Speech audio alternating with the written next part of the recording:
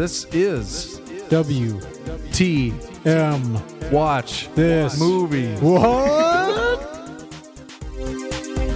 How you doing? Oh, good for you. Oh, wait.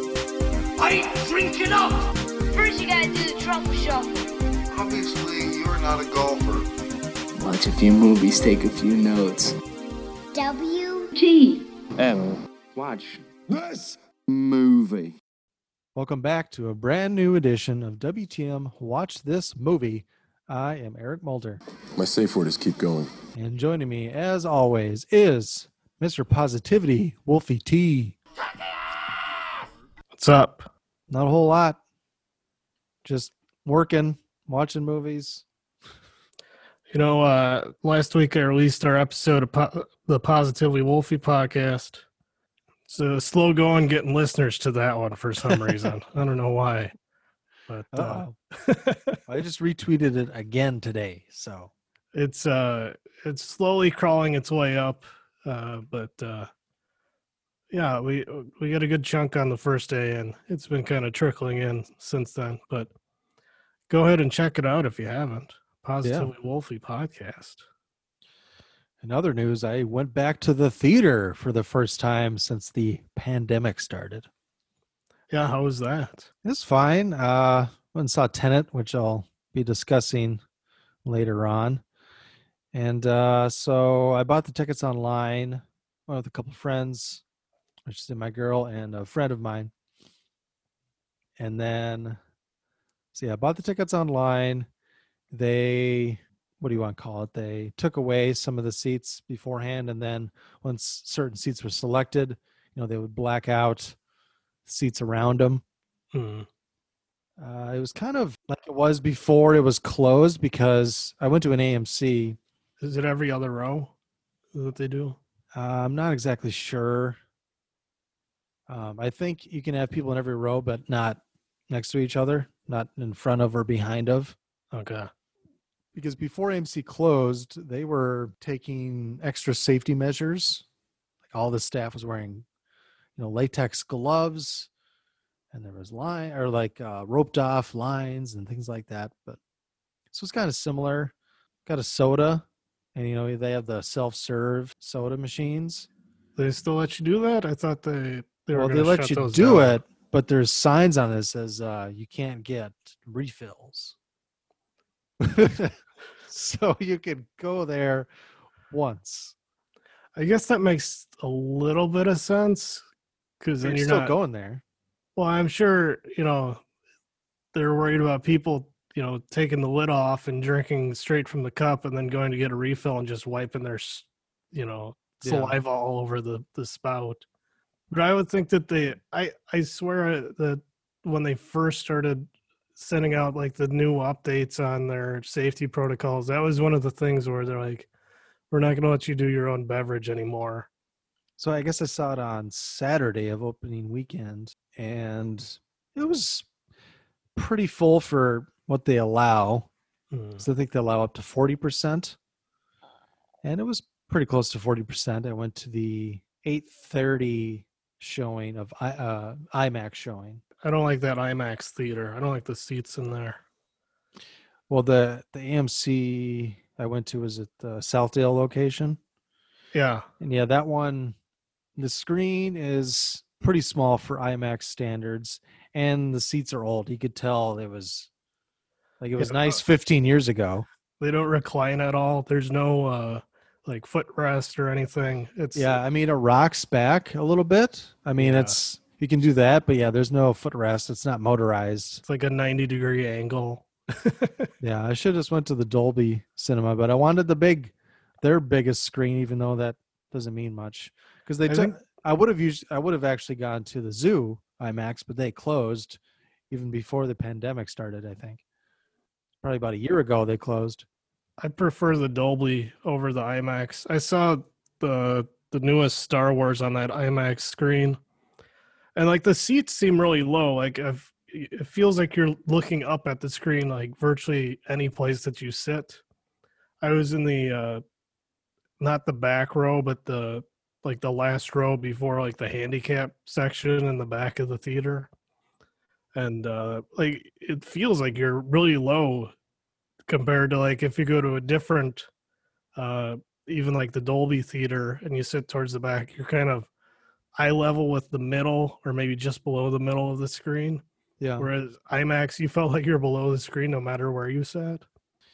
Did you ever go to that Zoo IMAX? Maybe once a long, long time ago.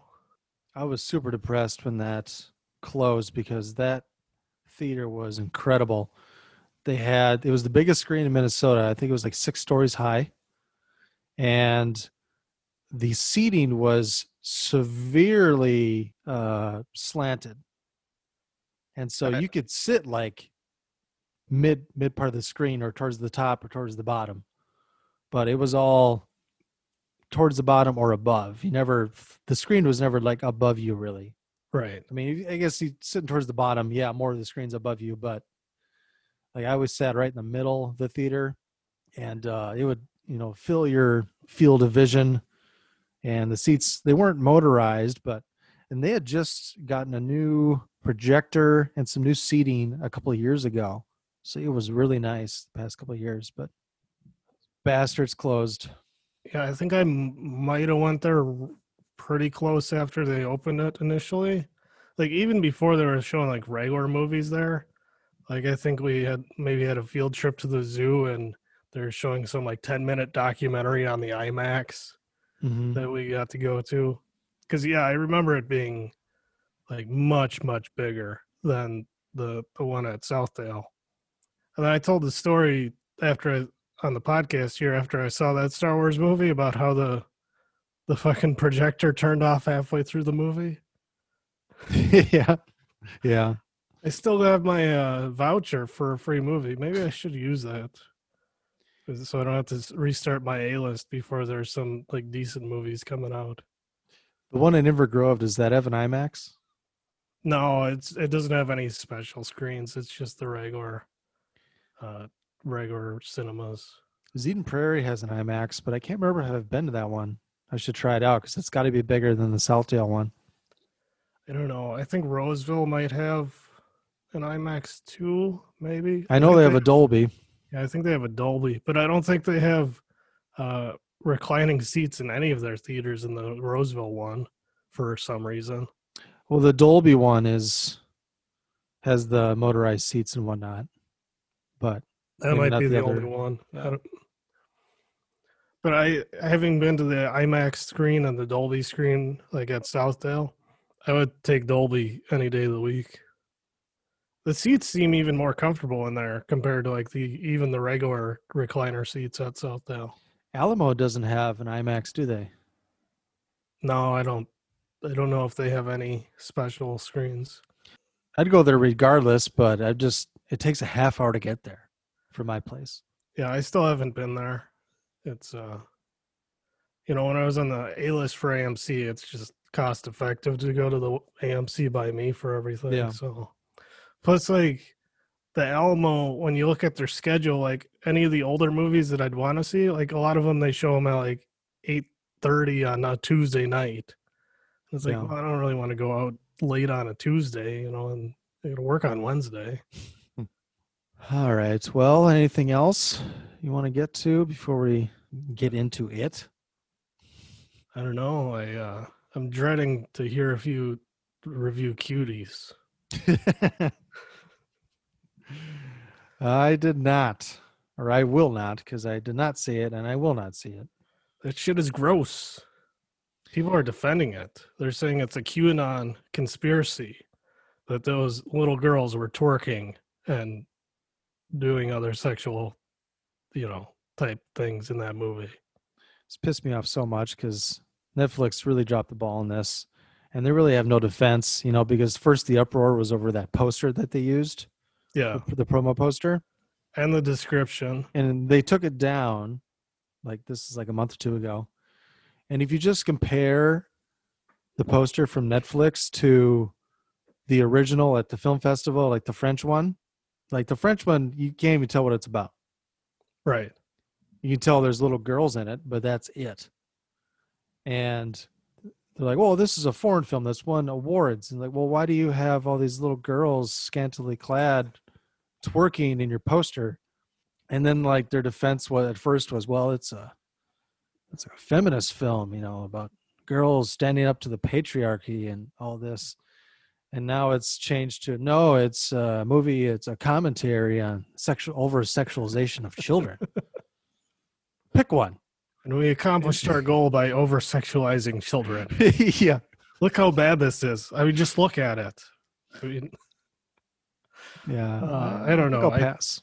I don't think I'll watch that either. It's just the clips and stuff. I find it hard to watch any of the clips that have popped up online, and it's like it's a hard film to defend, I guess. Like the message is apparently pretty positive, or getting positive feedback, but like the execution and how they got there was not a good way to do it.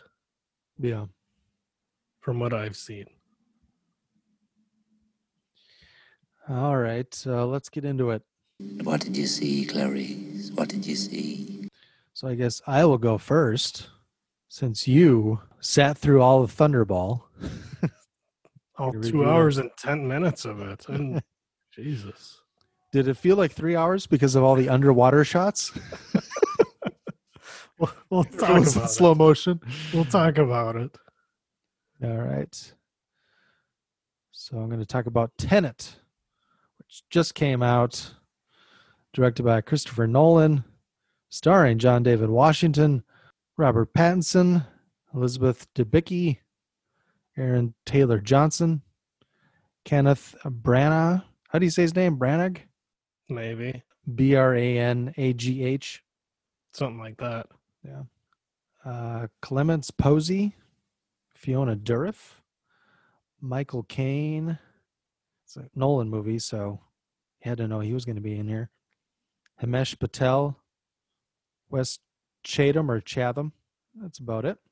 Synopsis: armed with only one word, Tenet, and fighting for the survival of the entire world, a protagonist journeys through a twilight world of international espionage on a mission that will unfold in something beyond real time. Are you sure it's not pronounced Tenet?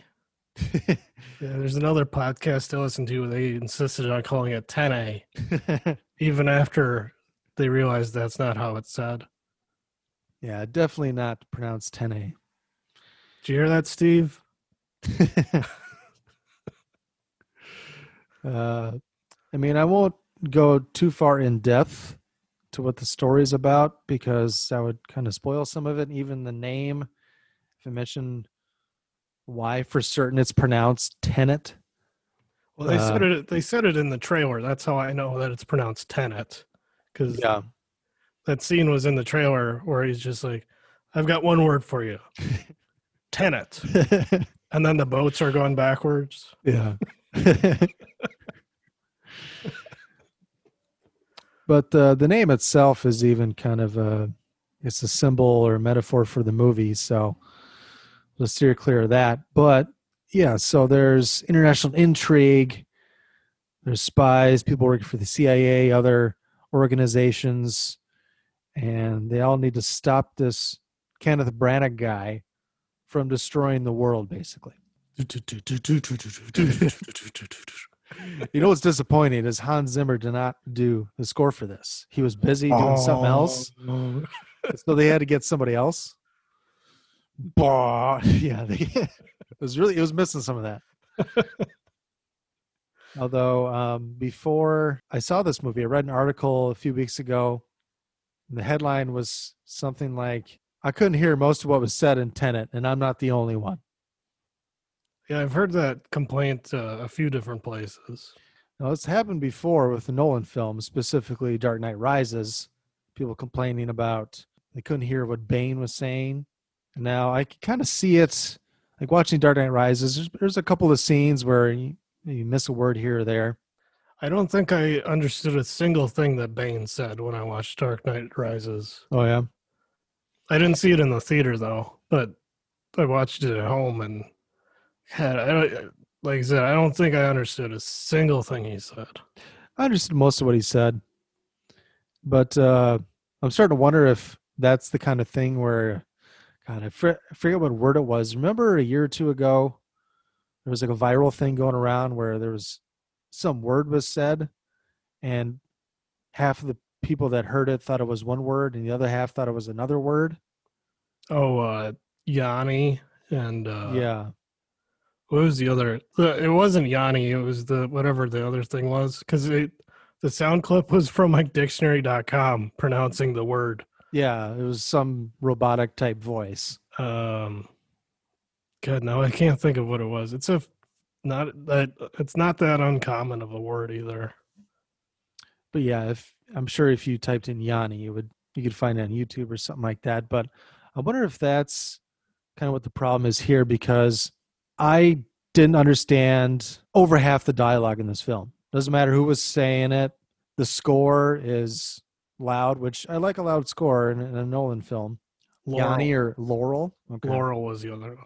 It was, yeah, the sound clip was the dictionary. Like, I don't know if it was dictionary.com, but it was like from a definition of the word laurel, and it was the example pronunciation. And people were like, that is definitely Yanni. Like, what? Yeah. So I'll be curious, like, if you see this in the theater, I wonder if you'll just hear it perfectly fine and like I'm the weird one in this situation. But since you couldn't really understand Bane in Dark Knight Rises, and I could for the most part.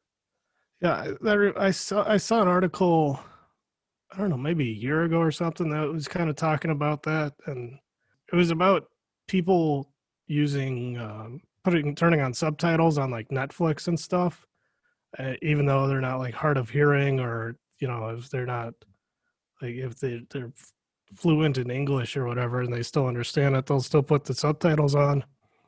And it was kind of that same thing, like you said, where like they're speaking English, but for whatever reason, there's a disconnect between what they're saying and what you're picking up. And like you're trying to figure out what they're saying, and it just doesn't connect. And by the time you kind of figure out what they're talking about, they're already beyond, where you were, got stuck. Yeah, I think the sound mixing was just horseshit in this movie. Now, some people might think it's, they're just playing it too loud in the theater. But theaters, 99% of the time, it'd be very rare if a theater was actually wrong in the level of volume they have their speaker system set at. Because every theater, when they're given a movie, they're given very specific instructions of how loud it is to be played. And like sometimes you run into a problem with, have you seen the movie Wind River? I forget. Not yet. It's one that I've been meaning to watch, and I just never get to it. Well, we had that at our theater, or my theater, and it was very hard to hear just because everything was so quiet. Like gunshots and other things like that, were pretty loud, but the dialogue was very quiet. And on Blu-ray, it's the same thing. I have to turn my system way the hell up to hear it. So that's just a problem of, I think, the sound mixing. And here, I just don't think it mixes well with the score and the dialogue. Although I will defend Tenet in saying that since this is an older IMAX theater, there were times where I could hear the speakers kind of rattle. And so some of the cones might be a little cracked. Mm-hmm. And so that could have caused some extra distortion. Like I'm sure they played it at the right level, but those speakers might be old because it's an older IMAX. And so maybe it couldn't handle that type of sound. So I might try and watch it again in a regular theater or a Dolby, since their speaker system is new and incredible. Right. But I couldn't hear half the dialogue. Maybe, there'd be words missing out of every sentence, basically, unless there was no music. Yeah, I've heard that complaint or I've seen it on Twitter from a lot of people, and like people, from across America, people from the UK. So I don't think it's just a your theater problem. I think it's a problem with the movie itself. Yeah, which leads me to believe the sound mixing is poor, and that maybe they should have had Hans Zimmer, I guess. I know he's not in charge of the sound mixing, but I don't know, maybe his score would have been slightly different and less bass would bleed into the dialogue. I don't know.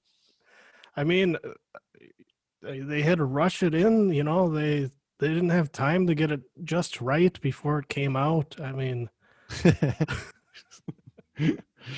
it's not like the release date got pushed back 2 months and they could have fixed it. Yeah.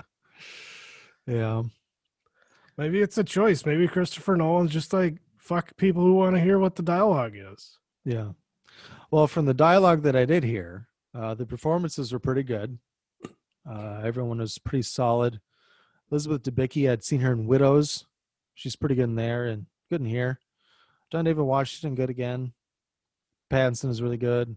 None of these are, Oscar-worthy performances, but everyone was solid. You think there's other performances this year that are above them? That's not too many to pick from, but I would say at least at that level, I guess, in certain other movies. I don't know. But the set pieces and action was, ambitious.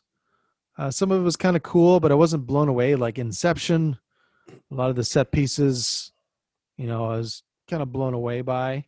Here, like there's some unique things or some stuff he hasn't seen before, but it wasn't as cool as it should have been. Maybe it's because I didn't understand everything, because I missed some of the exposition.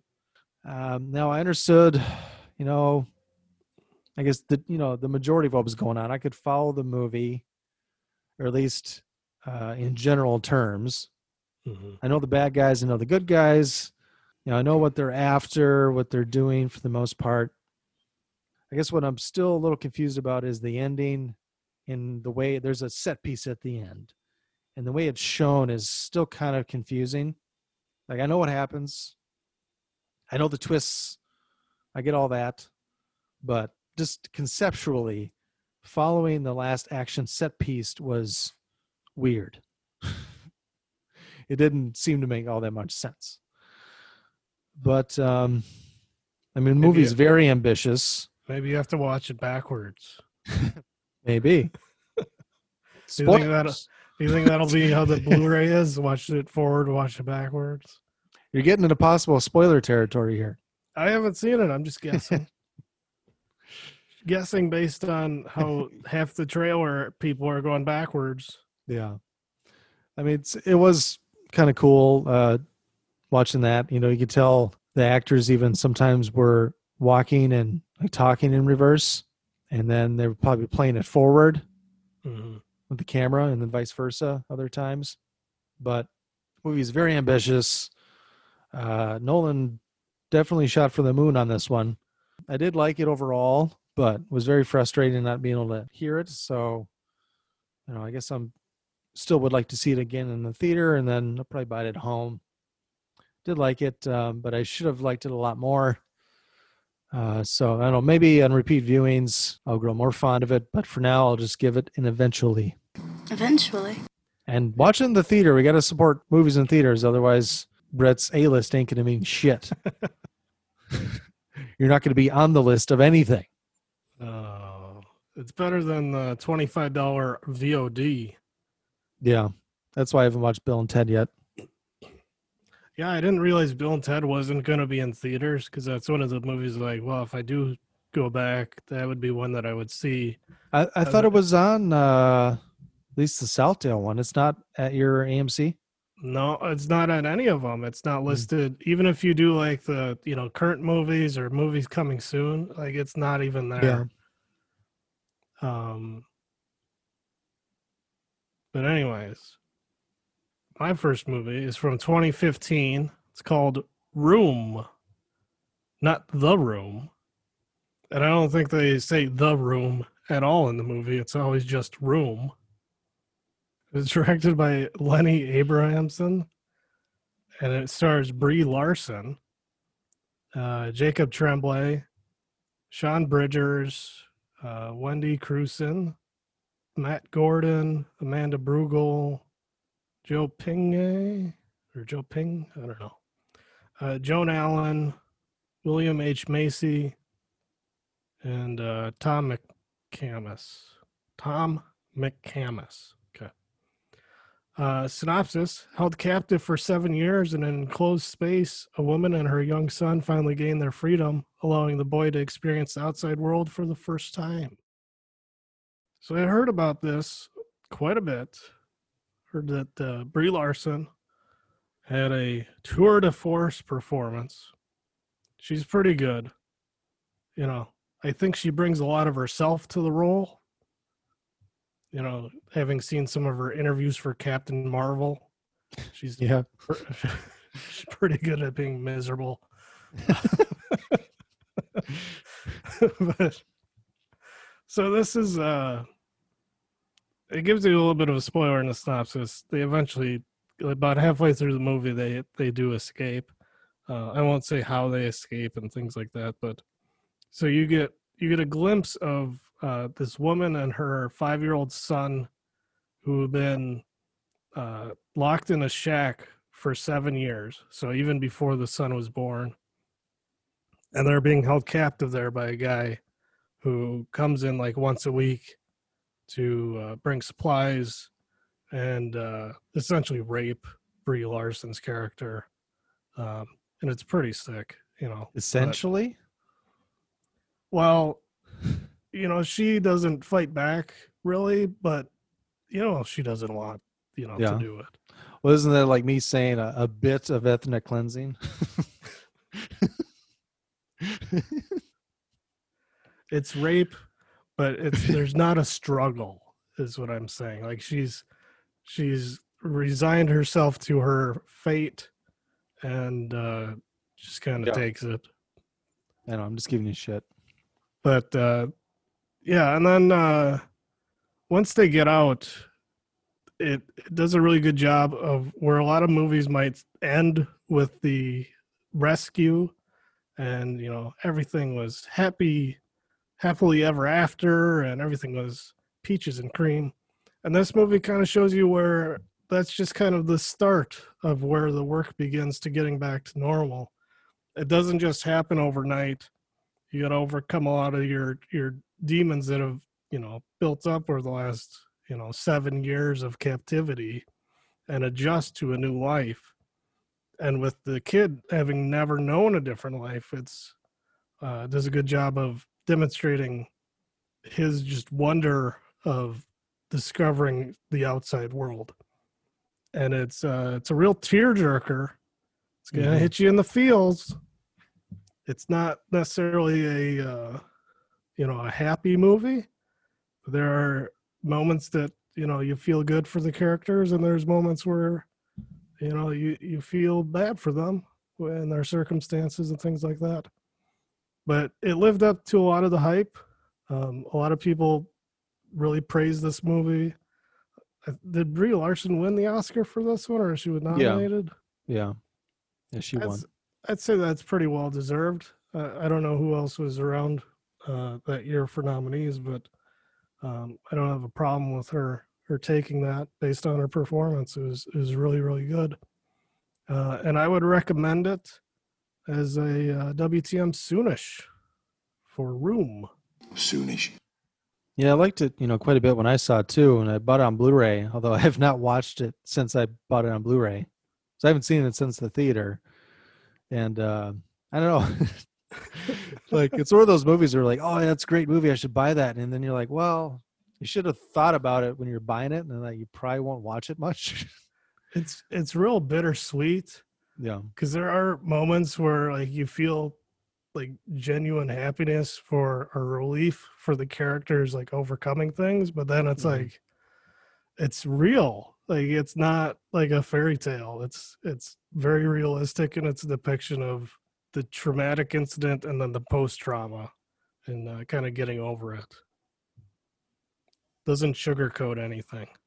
And this came out not too long after, was it that guy in Ohio, was it, that had the 3 women locked up in his house for years?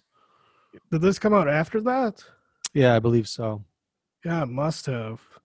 That guy ended up killing himself in prison. Yeah. But yeah, he had 3. He abducted them as teenagers, and he held them for 10 years in his house, and then I think he had a kid with one, right? At Maybe least. yeah. I think he did some home abortions on a couple of them too. It was real disgusting shit. But that was that dude who's a black man just happened to be walking by, and one of the women somehow got out and was trying to get out of the house, and he's like, "White woman run up to you and ask for help. That's the dead giveaway." Remember that guy? Yeah, I remember that interview. The dead giveaway guy, Mhm. and he kind of spurred the rescue of the rest of them. But yeah, it's very similar to that story in a lot of ways. Well, the next movie I'm going to talk about is from 2019, Jay and Silent Bob Reboot. Directed and written by Kevin Smith. Starring, it's hard to even do the credit list for this because it's pretty much all just cameos. So you can say Kevin Smith, Jason Mewes, Harley Quinn Smith, and then a million cameos. And Ben Affleck, reprising his role of Holden McNeil from the previous, Jane, Silent Bob, Strike Back, and I think Chasing Amy. And, a lot of people are reprising the roles. A lot of new cameos. Fred Armisen's in here. Diedrich Bader. What could go wrong with a movie that's almost 100% cameos? Mm-hmm. Synopsis. Jay and Silent Bob return to Hollywood to stop a reboot of the Blunt Man and Chronic movie from getting made. This movie was god-awful. Just a big steaming pile of shit. I got it. I bought it on Blu-ray, which I'll never watch it again. It was cheap, and I was using a gift card, like a reward zone bucks at Best Buy. Yeah, and I got it. I was like, well, I'll be a completist. I haven't heard good things, but I'm not the biggest fan of Jay and Silent Bob Strike Back either. But I like Clerks 1 and 2 a lot. I like Dogma, I like Mallrats. So I guess I was trying to be like a completist. The view askew universe. But I thought there'd at least be, I don't know, good scenes, like a few good scenes, because like Jay and Silent Bob Strike Back, like it's not good, but there's some scenes in there that I really like, or find pretty funny. Yeah, none of that was found in here. Did I chuckle a couple of times? Yeah, a little bit, but it was very few and far in between. Just not funny, rehashing all the old jokes, which I kind of expect. They do callbacks in their other movies too, but this just wasn't funny. Kevin Smith's daughter was terrible. Like I saw that movie Yoga Hosers, and I don't remember her being horseshit in there. I mean, that movie wasn't good either, but it at least, I don't know, it just entertained me a little bit while I was watching it. Like I don't remember having like a hatred for it, like I gotta do this one, I guess. Like I wouldn't watch that one again either, but this is just it was terrible. And like Jason Mewes, he has new teeth now, because all his old ones are all methed out. Yeah. So they had to get a new set of chompers, and it's really distracting because the teeth are like too big for his mouth now. So like his lips kind of jut out because they have to go over his humongous teeth now. So he looks really weird. That's how Roman Reigns looks now that he came back.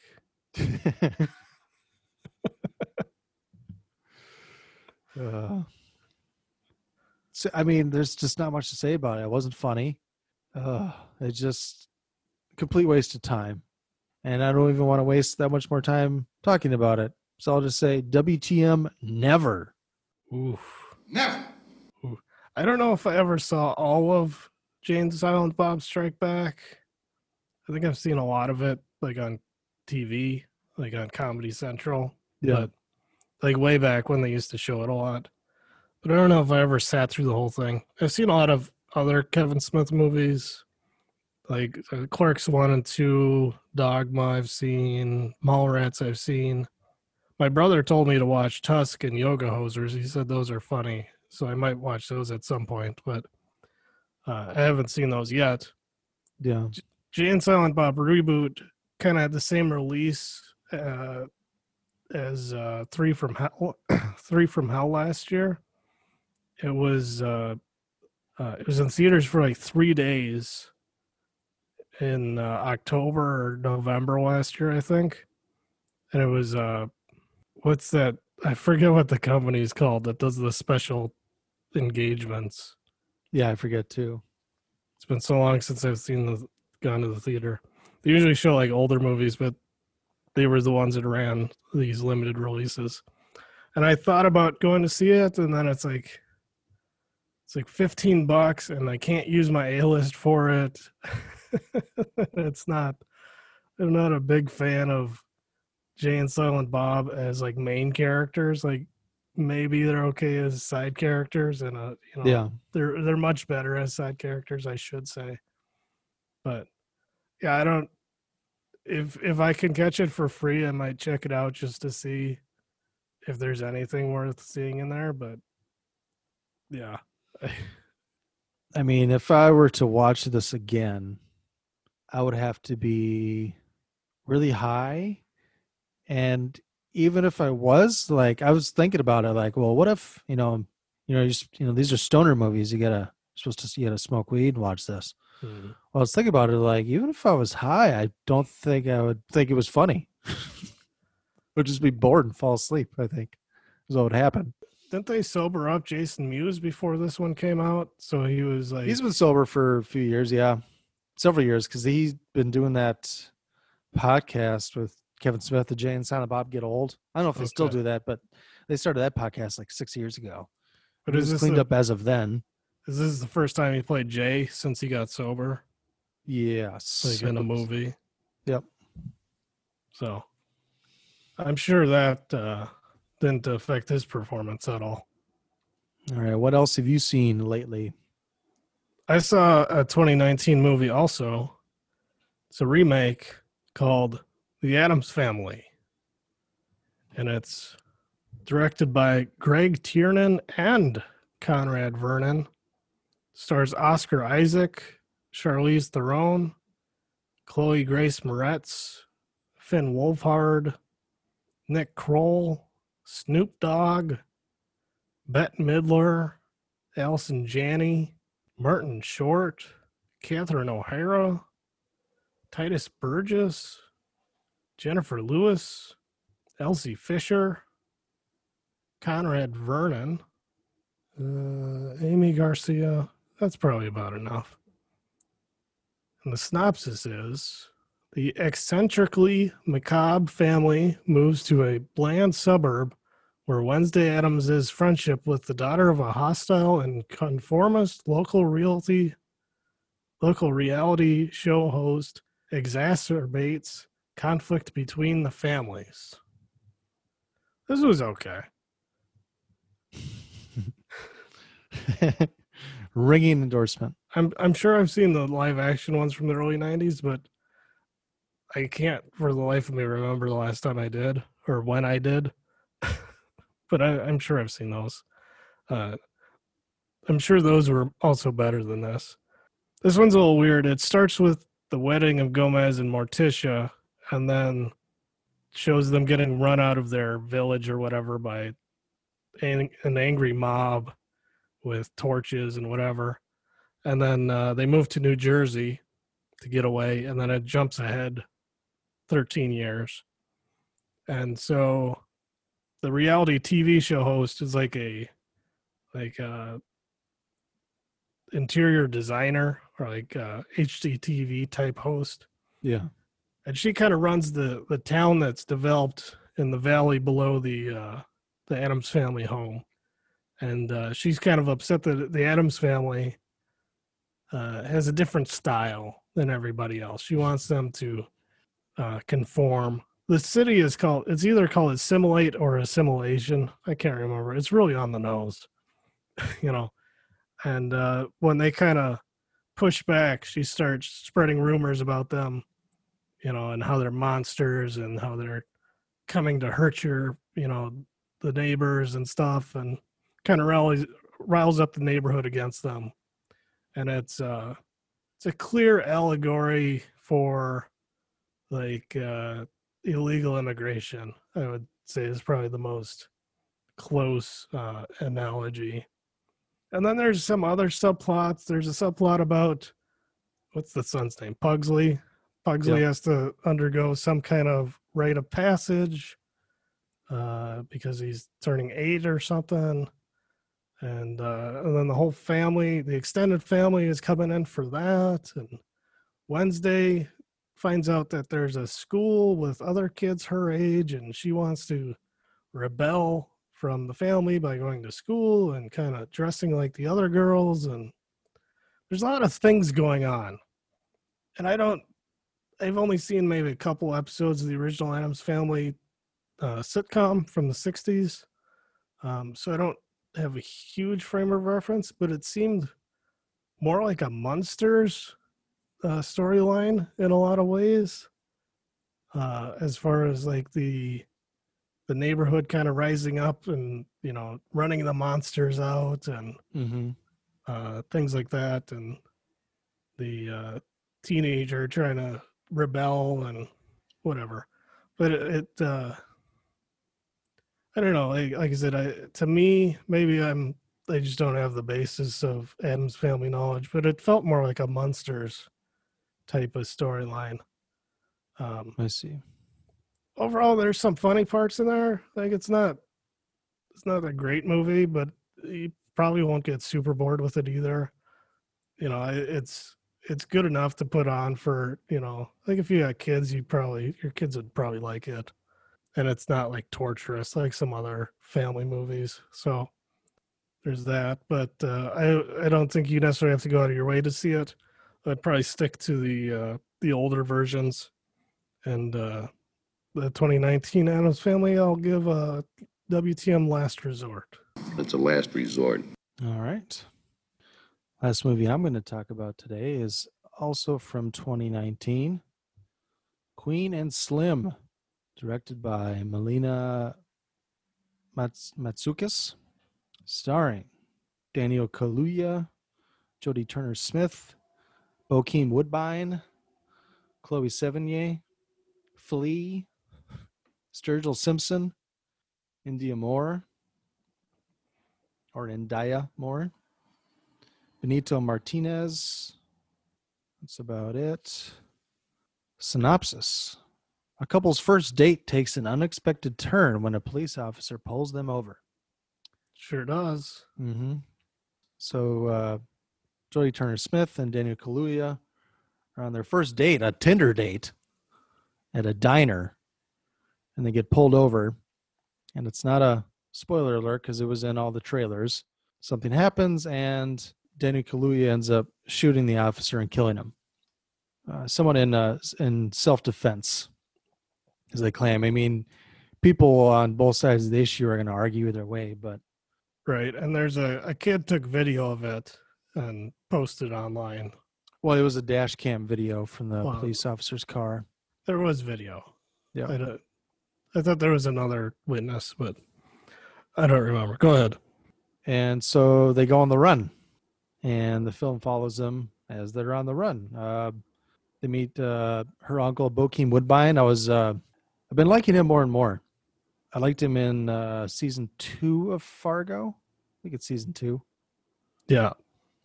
Yeah, he was on that. And he was also in The Sopranos, season 1, and one of the other seasons as well. Like, I've been seeing him more and more lately, and like, I tend to think he has quite a bit of charisma, like seeing him on screen. He's been around a long time. If you look at his IMDb, like he goes back to at least the mid, if not early 90s, maybe even beyond that. Can't Get Right from Life with Eddie Murphy. The Eddie Murphy Life. Yeah. There's like 3 or 4 different movies called Life. So. He's the guy who can't talk, that plays baseball really well. I didn't Impregnates the warden's daughter. That movie wasn't very funny to me. It was hilarious to me. It was, I don't know. It didn't live up to expectations. Well, that's because Eddie Murphy never got fat in it. That's why you didn't like it. He played himself. He played himself. He didn't play a character. I was pretty surprised to see Flea show up. So I haven't seen him in a while. Especially the role he plays too, right? Yeah. I guess, Well, straight-laced, regular suburban dad, or suburban husband. wasn't he former military too? Yeah, he was. The performances are really good in here. I've always liked Daniel Kaluuya and what I've seen him in. I've never seen Jodie Turner-Smith before, although she did have a bit part in Neon Demon. Okay. But I barely remember her in that. I thought some of the marketing made it seem like this was like, I don't know if it was, they're saying it was her first starring role, but they made it seem like this was her first like movie. Yeah. And I was pretty excited to see this when it came out. And this did come out, of course, pre-George Floyd. Now, obviously, it was after like 2016 Ferguson stuff. But I guess, police shootings and their treatment of African Americans weren't as necessarily on the forefront of, I guess, the culture's brain right when this came out, I don't think. There was still, I guess, controversial shootings that happen every few months since like the Mike Brown stuff. Yeah. But it was also a little different seeing it, I guess, in a post-George Floyd world, if that's what you want to call it. Because I was a little worried about them just making every white person in here like every white person in a Spike Lee movie. Not that they're always inaccurate or anything like that. I like a lot of Spike Lee movies, but just a quick side note. I just watched the first episode of Lovecraft Country, and that's how they are in there.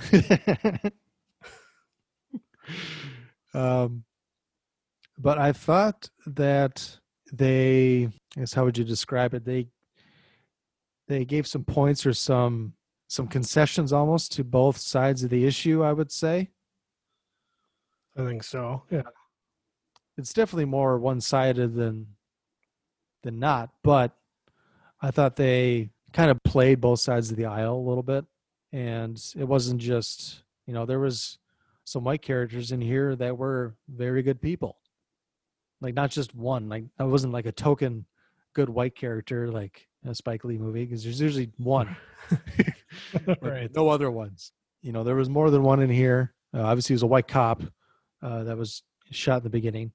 But it's kind of follows the typical Bonnie and Clyde type of movie, criminals on the run. It was entertaining. I thought, I don't really know, I can't really put my finger on it. I thought it might have just been missing something, but I can't describe what it would be. Because like I said, the performances are really good. I don't have any qualms about the direction or the dialogue. It shot well, looked good. There wasn't really any big scenes I disagreed with or anything like that. Like, oh, that's bullshit or anything, Yeah. But I don't know, maybe another viewing to change my mind. But for now, I'll give it an eventually. Eventually. Definitely worth the time. Yeah, I can't remember if I reviewed it on the podcast or not. I think I would have given it a soonish. Mm-hmm. Or maybe I did already. But I really liked the development of their relationship from kind of contentious to, we're in this together. We better, Yeah, it's not a good first date before the incident. Let's find some commonalities, and, nobody has experienced what we've experienced. And I liked how that developed. Some of the other stuff with the involving like the police and protesting and whatever not, or whatever else, I thought was maybe a little bit, lacking, but that's a smaller portion of the movie versus like the love story.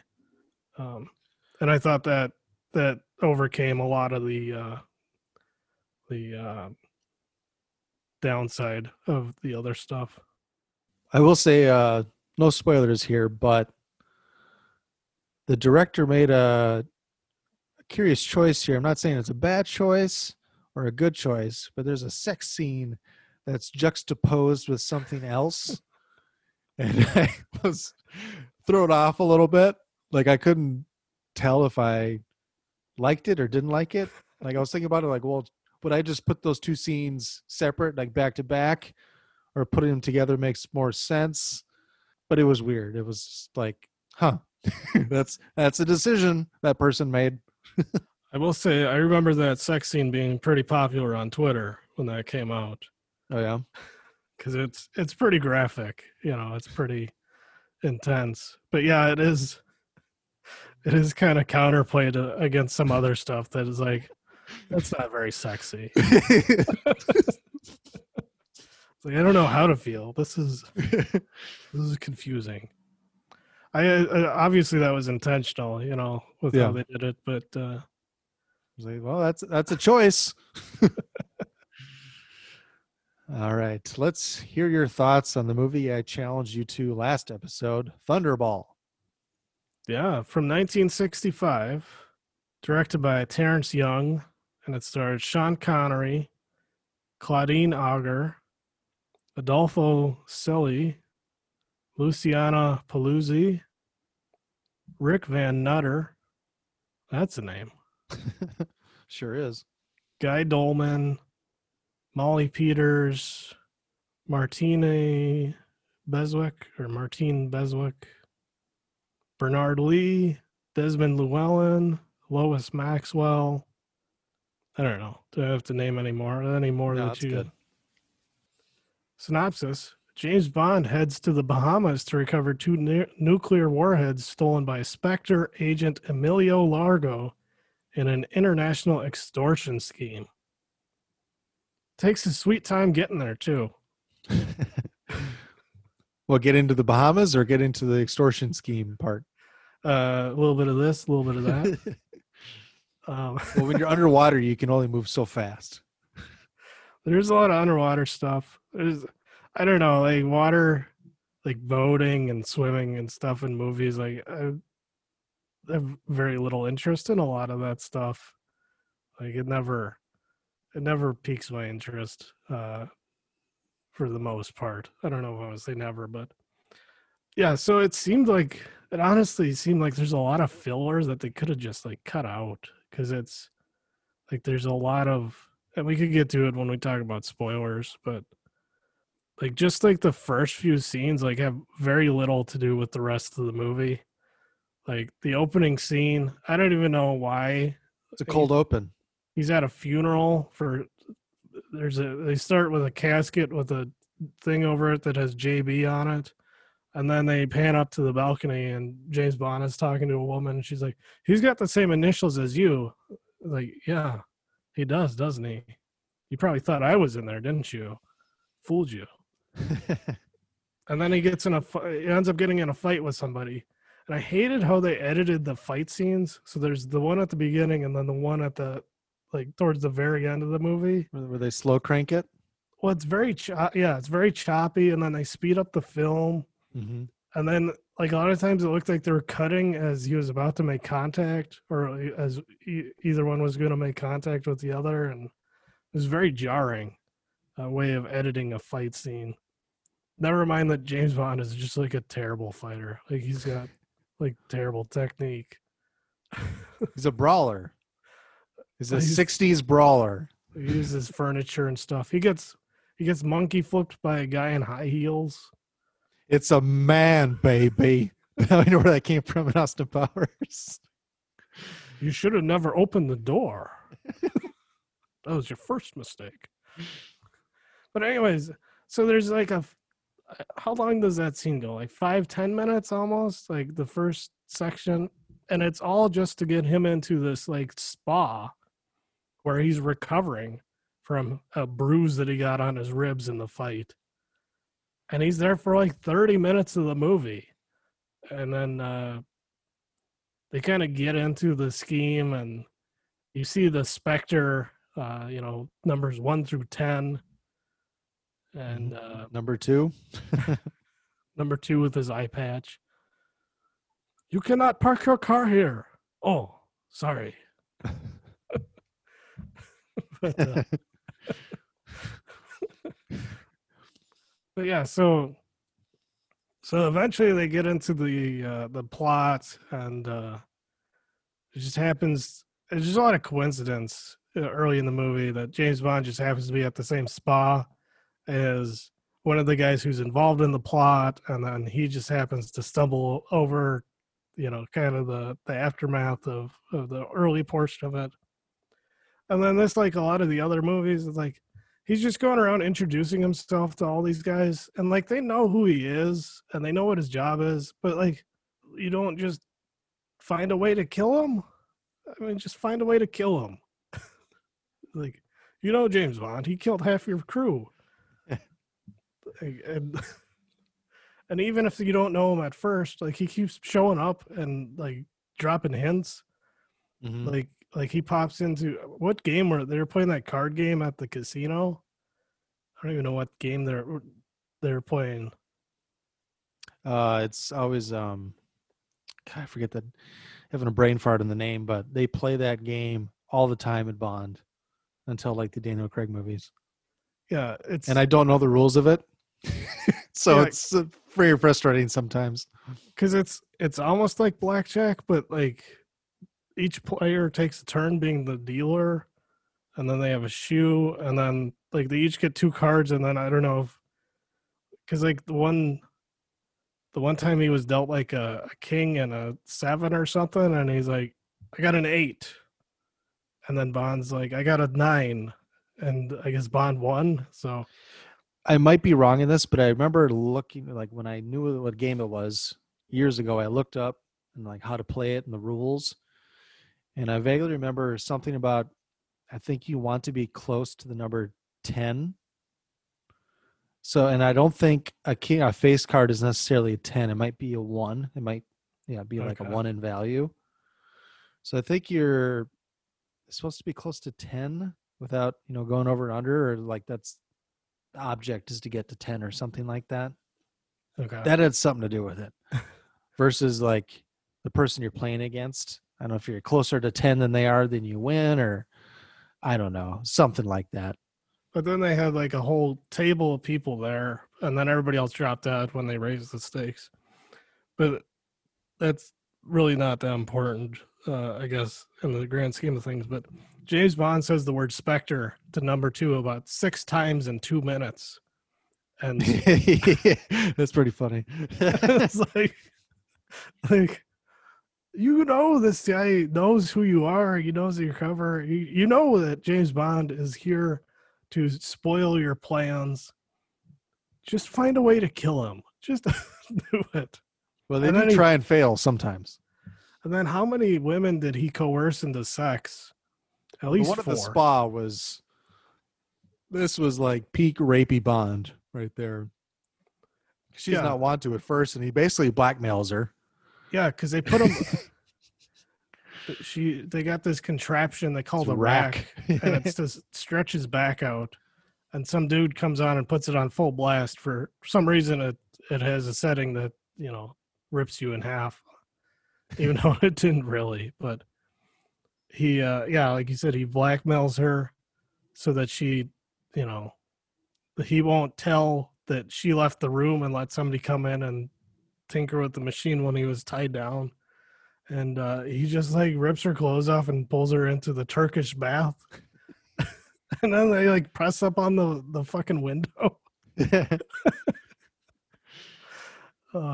But she was into it because they started dating afterward until he left. Yeah. And then he does it to like 3 or 4 other chicks during the rest of the movie. And I don't know. But yeah, like I said, it seemed like they kind of dragged it out like more than they needed to. Mm-hmm. Like there could have been more action scenes. There's and then as I mentioned with James Bond, he's not a very good spy. Like I thought he was supposed to be a good spy, but he's just out there introducing himself to everybody. Everybody knows who he is.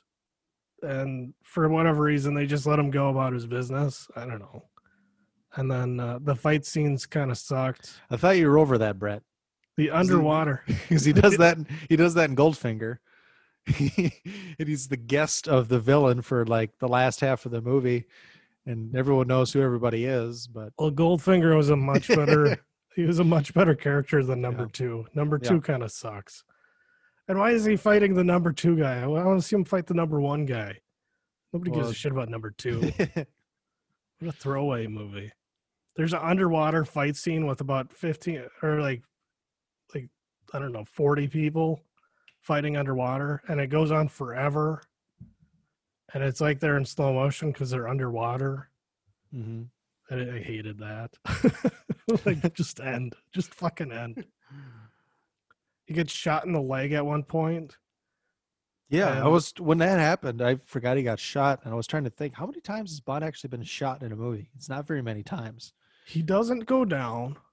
He barely even limps. It's just a fucking lazy way to give them the people who's chasing them a trail of blood to follow.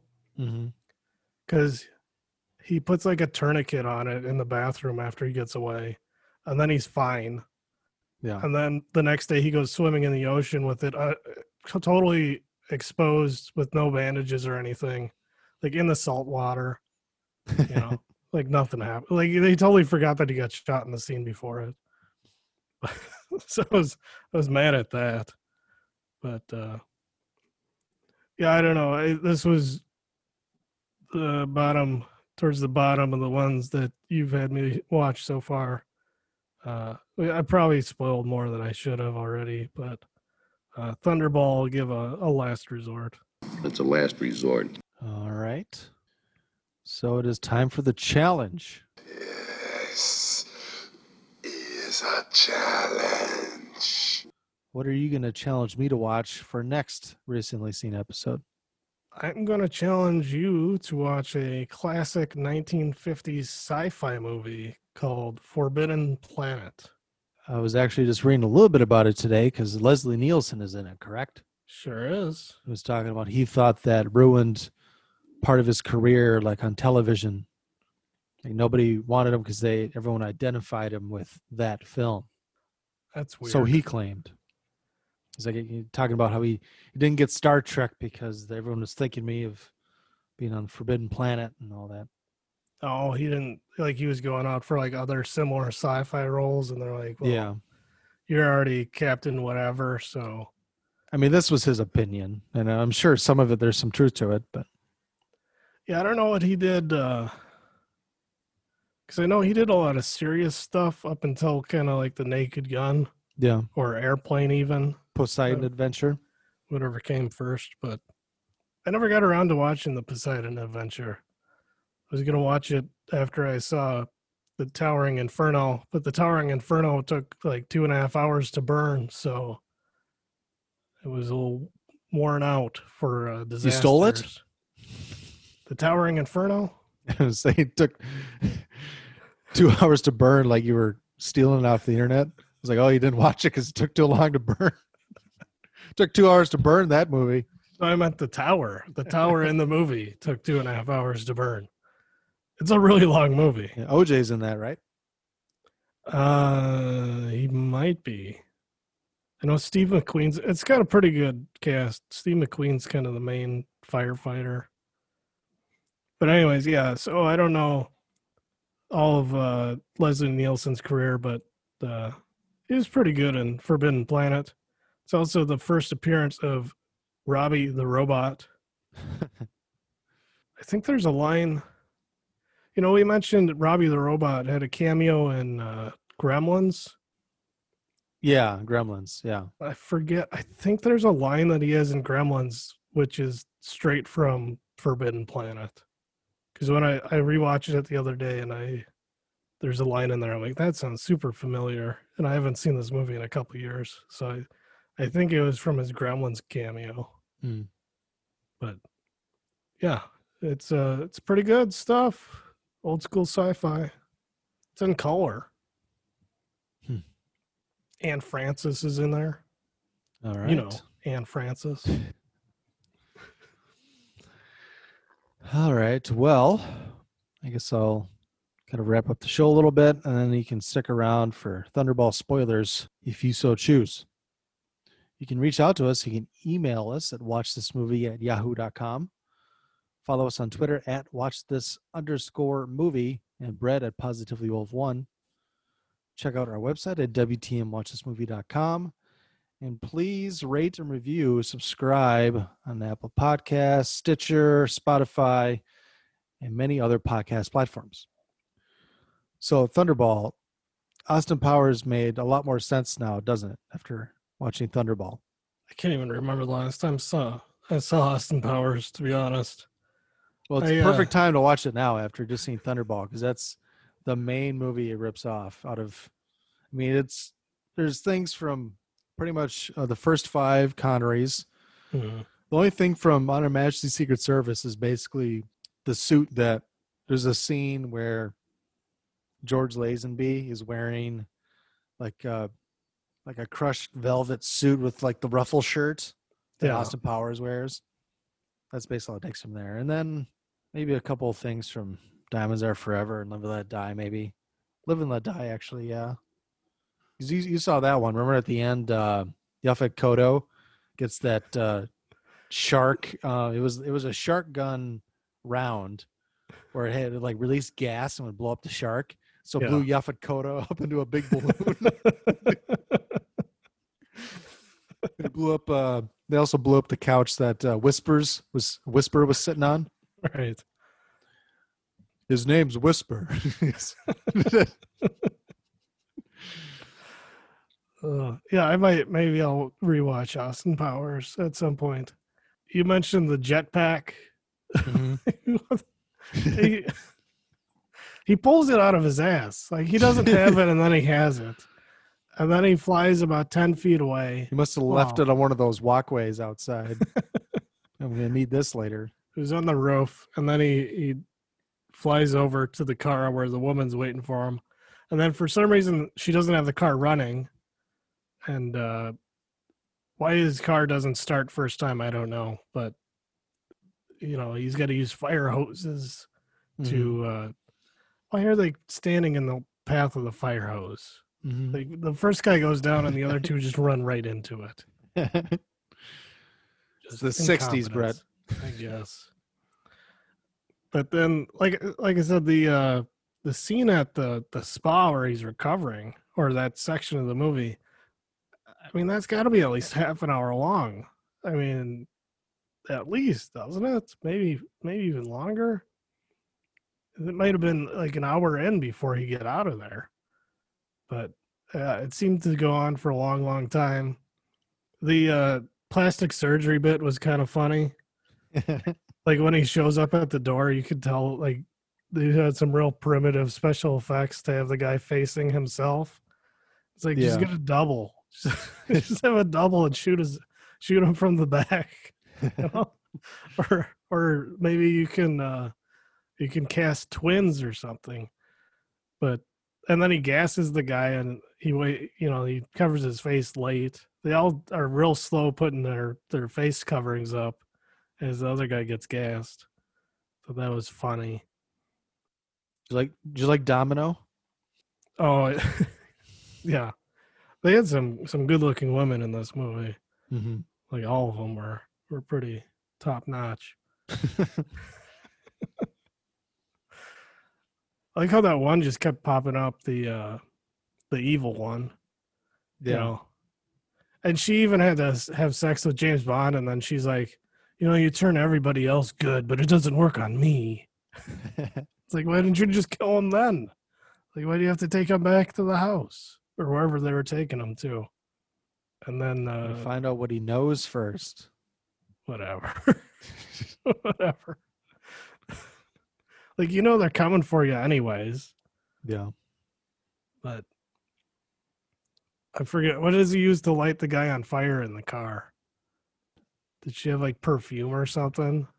Or it was like alcohol. Oh, that's right.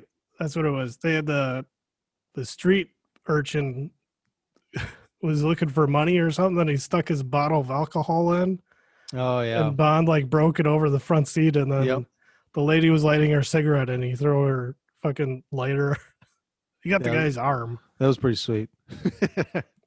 And then that's where he got shot, because he runs out of the car. And I thought he got it like either on the ankle bone or in the Achilles tendon, which is pretty debilitating. But then it was like higher up on his calf when went to treat it later, but I was so irritated. He didn't even go down. He gets shot in the leg. He doesn't even go down. He's still running on it. Like, he's barely limping. Like, what the fuck is your leg made out of? Is he a Terminator? So yeah, the underwater stuff. Now this movie, at least I think, used to be, I told you that, a lot of people have different Bond movies as their favorites. Mm-hmm. There's a general consensus around like Casino Royale from the new ones, Goldfinger, one You Only Live, or From Russia with Love.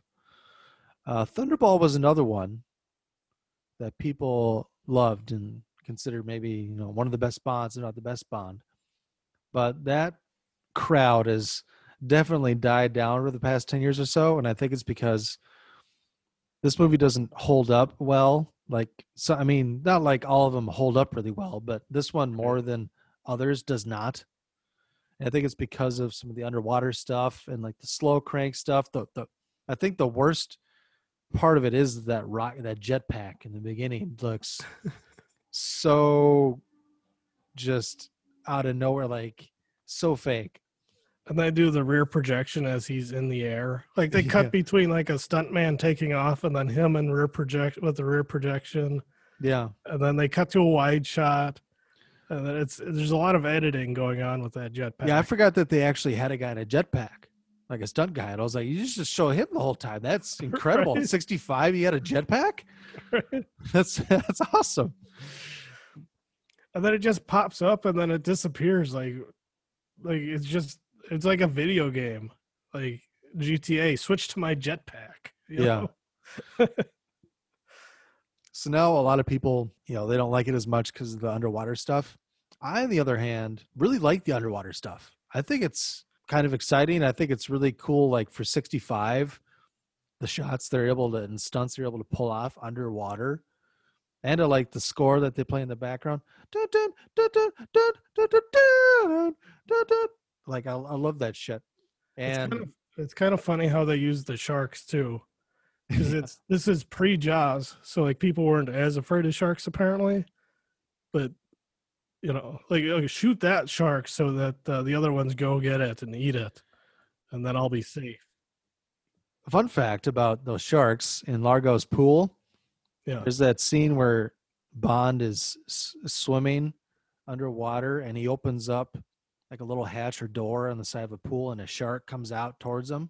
Mm-hmm. And you can see Sean Connery like freak out, like, oh shit, and gets out of the way. Yeah, they didn't tell him that there was a shark behind that door. So his surprise was genuine because, oh fuck, there's a shark right in front of my face coming at me. So that's pretty cool. I was kind of confused by that. Did they have two pools? Because they had the cover over the one that Bond went in with the goon. He had the shark pool and then like the regular swimming pool. Yeah, and then they opened the thing on the shark pool. And then James ended up coming out of that door at the end. But nobody was there because they're like, he can never swim through the shark pool. Like, did they open a hatch on the other pool where Bond was? Or did they just expect him to swim through there and get eaten somewhere along the way? Yeah, I can't remember. It didn't make a lot of sense. How it was, but yeah, the underwater stuff, it does bother me. And, some people who really love this movie, maybe because it's nostalgia factor, they saw it when they were kids or younger and they like it now. This was one of the rare Bond movies I barely ever saw as a kid. Even like during the marathons, I usually ended up watching other ones. We just didn't seem to watch this one much. We didn't have it on VHS. So like when I bought that Blu-ray set I have, I guess that's 8 years ago now. It was the 50th anniversary. And it was when Skyfall came out. And so I watched Thunderball again from there, and I didn't really remember jack shit from that, basically. And I really liked it. I was like, because I had heard at the time, I was like, well, people used to love it, and now it, it doesn't hold up well, so people kind of hate it. They don't like underwater stuff. So I don't know, maybe it's because I was expecting to not like it that I liked it, but I enjoy it now. And I mean, I kind of thought you would not like it, but well, maybe he'll like the underwater stuff or like the entertainment factor of like ridiculousness of certain things like the jetpack and the rear projection and the slow crank, especially at the end when they're fighting on the boat and the boat is just back and forth, left, right, left, right, left, right. That boat was going so fast. But yeah, I thought the way they edited that fight scene at the end on the boat was like, oh, this is rough. Like, why did you edit it like that? I will say with the big war underwater just prior to that, like some of the stunts in there were pretty sweet. Mm-hmm. It just with it being so like slow motion from being underwater compared to like everything else being like da-da-da-da once they got the action scenes going.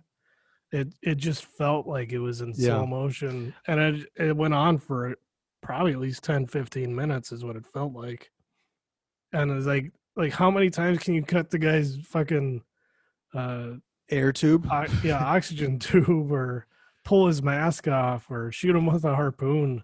I like those harpoon ones. I like the special effects of people getting shot with the harpoons. Like everything looked pretty real. That was pretty good. It was weird to me. So when Bond, let's see, they pick him up from the ravine or whatever. I forget. He escapes the house or something like that, and then they can pick him up in the helicopter, and they give him like the American bodysuit. And I swear when he dives in, he's got pants on. He's got like the full body, head to toe, and then when he's swimming around, it's just like a onesie. And he's got his Daisy Duke swim trunks on, but it's like it connects down in between his legs, and then he's bare-legged. It looks really weird, but I thought that was baffling to me because it seemed like a continuity error. But maybe his legs were just looking orange when he jumped out. Yeah, I can't remember. But he didn't have a fucking, bullet hole in his leg.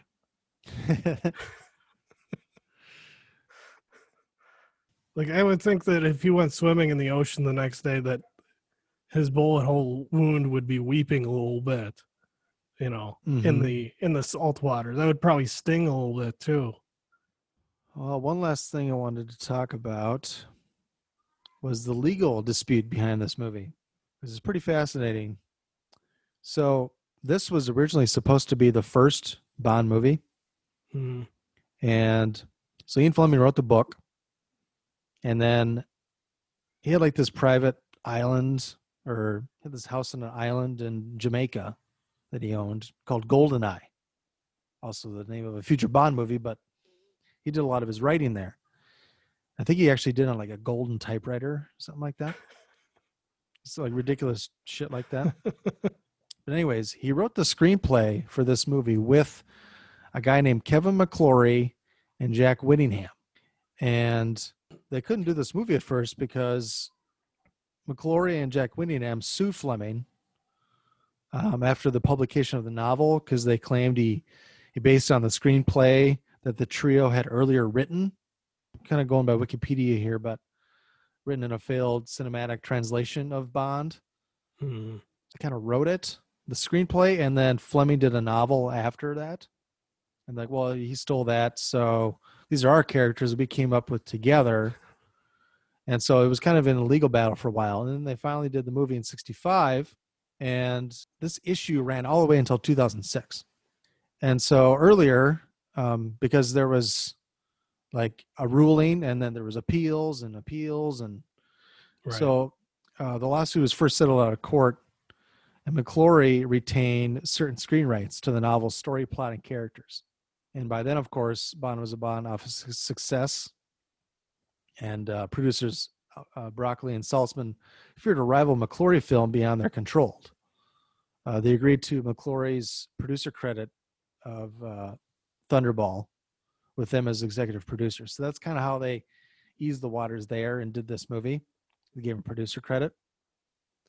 But later on, after You Only Live Twice, Sean Connery was tired of kind of being in the limelight. He wasn't getting any privacy. There's some crazy stories about him filming that in Japan, and the fans were just, it was like the Beatles, the fans were nuts about him. He wasn't getting paid enough for what he was worth. And even later on, he was on Johnny Carson one time, and Carson asked him whose favorite Bond villain was, and he said Cubby Broccoli. So they weren't on good terms for a long time. So did he quit to do Zardoz? Not initially. So he quit. I forget when Zardoz came out. He quit, and then Lazenby did Honor Majesty's Secret Service, and then Lazenby was a moron and didn't want to shave his beard and thought Bond was over with because the hippie thing was going to last forever. Mm-hmm. And so he basically didn't want to do that. And the next one. So then they got Connery to come back for Diamonds Are Forever for $1 million, which was big at the time. And then he was done after that until the early 80s when Kevin McClory said, hey, let's do Thunderball again, because he has the rights to everything that's in Thunderball. So he can use Blofeld. He can use, number 2, a lot of the Spectre stuff. All that stuff was in there. So after that decision initially, Bond couldn't use Spectre anymore. They couldn't use Blofeld. So after Diamonds Are Forever, Blofeld is basically gone. And so in the summer of 1983, there was dueling Bond films. Octopussy came out with Roger Moore, which is like his 6th out of 7th movie. And Sean Connery returns to reprise his role of James Bond in Never Say Never Again, which is just a remake of Thunderball. But I watched it not too long ago for like the second time maybe, and it's surprisingly good. Like, it's decent. And there's some more underwater fighting, but not much, and it's better now. I mean, there's Kim Basinger is the Bond girl. Like, it has a good cast. Yeah. And Bond plays a video game in it. And him and the villain face off in this video game that'll shock you if you lose. It's like very early 80s stuff. It's pretty hilarious, but yeah, it's like a solid movie. So Octopussy didn't end up doing better than Never Say Never Again, but it's just crazy because like that guy had the rights to one story and these characters, and like you can make a Bond movie, but it has to be Thunderball. So once we finally get to Octopussy, I'm going to have you watch Octopussy and Thunderball. So you're going to see Thunderball again, but it's going to be Never Say Never Again. I mean, it's got to be better. It's got to be better than the original, right? Yeah. That's hot off of Sean Connery saying that sometimes you just got to slap a woman. Yeah. To get hysterical, So, when you end up watching the next Bond movie, Under Majesty's Secret Service, I think you'll like it definitely a lot better than this. Be interesting to see your thoughts. A lot of people, this is their favorite Bond movie, Under Majesty's Secret Service. Telly Savalas as Blofeld. Maybe you'll get a kick out of him. I don't know. It's very weird. Like the whole plot is bizarre, but there's some good stuff. Takes place mostly in the Alps. So get some skiing, some action scenes. Oh, there you go. Like that. Not underwater, above frozen water. How about that? We'll see. We'll see how it goes when we get there. All right. Any other thoughts you wanted to share? We covered a lot. I think we covered most of it. Yeah, I think we got the most.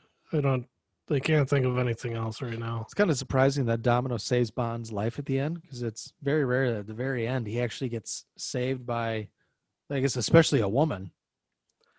That's what one other thing, it's that scientist that unties her. Mm-hmm. The 3 of them jump off the boat and only 2 of them get saved. What happened to that other guy? Maybe he got into another raft. He said he couldn't swim. He said he didn't know how to swim, and Bond's like, never a better time to learn. Yeah. And then they just leave them to drown, apparently. Well, they're pretty close to shore, and there was all those like little rock islands that they were weaving in and out of. They're pretty close boat to that that's boat going when 80 it fucking- knots an hour. That explodes on impact. I did like when they separated the boat. Like, release the cocoon. Like, what? That is pretty sweet. That was a speedboat. And they had the big smoke trail. Like some good gadgets in here. Yeah, it was weird that that Domino character was like she was what do they call it? A sugar baby. The number 2 was her sugar daddy. Yeah. But they called her his niece. It's very strange. Yeah. Keeping up appearances, I guess. He's a one-eyed old German dude. I think he's German. Maybe something else, but I think that was the only other thing that popped into my head was that dude that was kind of involved with the rescue at the end. Mm-hmm. Just we don't get any resolution to his story. All right. Well, that'll do it. We will check you later. Guess we'll see you around. All right, check you later. Bye. Wait, man, why are you always such a dork, man? What are you talking Check about? you later. Check you later. Hey, man, get off my case.